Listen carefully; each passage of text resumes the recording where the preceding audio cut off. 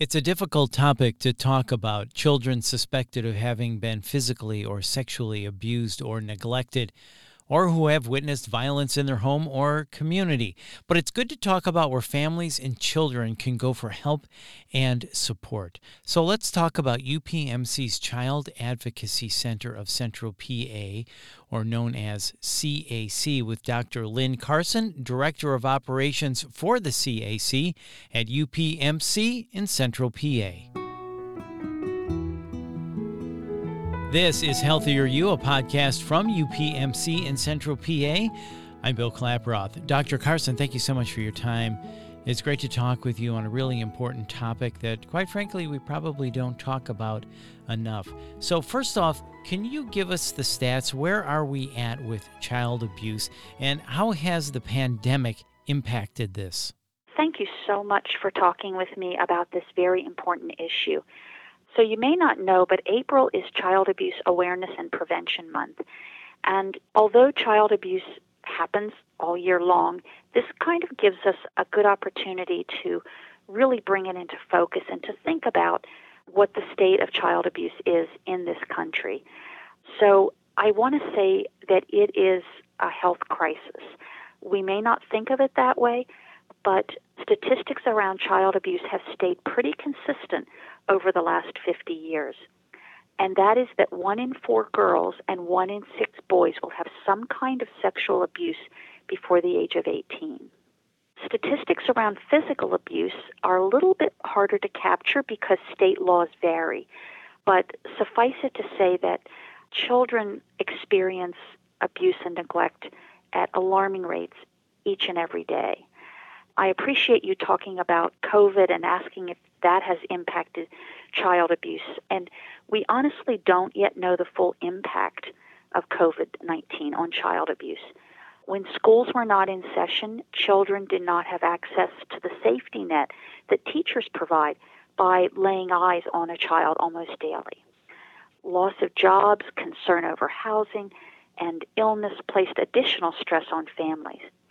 Anecdotally, we saw an increase not so much in the number of cases, but in the severity of abuse and neglect through the last 2 years, which is so important that we were open during that time. We were considered an essential service, and I'm glad that we were here because the kiddos definitely needed to be seen by us. We also know that over the past 2 years, emergency department visits for suspected suicide attempts have increased significantly during the pandemic for adolescents 12 to 17. And there's been a 51% increase among girls and 4% increase among boys in suspected suicide attempts during this time. While that may or may not be related to abuse, it's definitely been an impact of COVID-19. Yeah, quite frankly, those numbers are alarming. It's easy to see the impact that the pandemic has had on child abuse, but luckily we have places like the CAC that is prepared and ready to help these kids. So can you talk to us about the Child Advocacy Center, what you do there, and how this helps those that have been abused? So a Child Advocacy Center is a place where a child and their family come, and the child can be interviewed by a forensic interviewer in a way that is neutral and non-leading and non-suggestive. The child has that safe space where they can disclose what happened to them. They also can get a medical exam while they're at the Child Advocacy Center. So we have doctors and nurse practitioners who are specialized in providing care to children who have been abused. They know what to look for. They know how to diagnose physical abuse, how to diagnose neglect. And then we also have a very strong mental health team. And what they do is assess the child for their level of trauma and either provide therapy right at our center or refer children to other mental health providers. And that's been particularly important during the pandemic because, again, so many children have been struggling with depression, and then you place abuse alongside of it, and their stress and trauma is exacerbated. So we provide this one place that all these services can happen.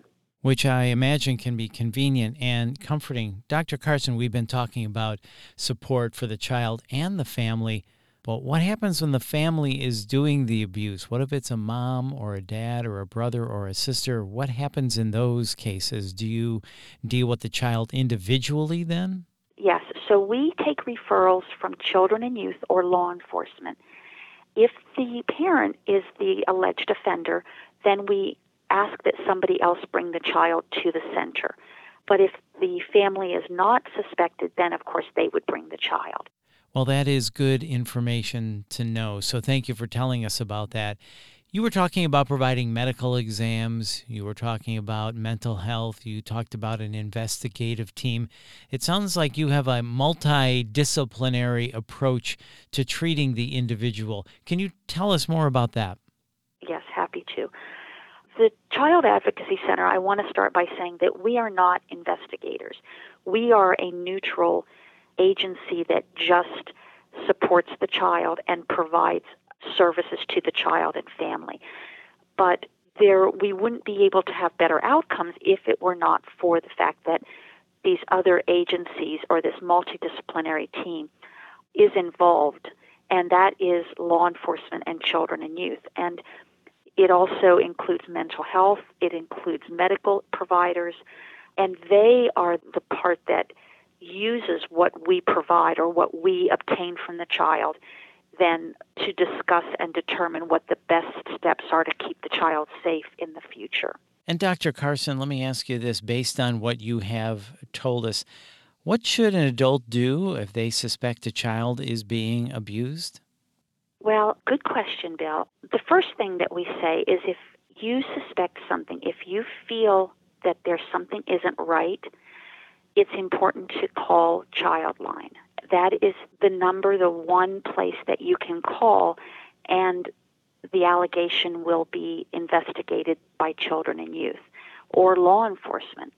The number is 1-800-932-0313, and it's available 24/7 to receive reports of suspected child abuse. And I think that's the important thing is sometimes people are hesitant to call because they just aren't sure, but that's really what the call is about. You don't have to be sure. You can just suspect, and the professionals can take it from there. People, I think, need to give themselves credit that they can feel when something's not right. So please, if you suspect, call Childline. Yeah, that is really good advice. So if you suspect or feel something is not right, make sure you call Childline. That is the first step. And Dr. Carson, as we wrap up, is there anything else you would like to add? We would love to hear from your perspective. Anything you want to add about child abuse, trying to raise awareness about this, and maybe what you're trying to do with the CAC? Well, thank you. So I think the last 2 points I would make is first that the Child Advocacy Center really is the child's first step in hope and healing. Kids often tell us after their appointment that a huge weight has been lifted from their shoulders. They're reassured that it's not their fault, they aren't the only ones who have experienced abuse, and that there's no shame associated with it. The second thing that we tell kids and parents is that kids can heal and move forward.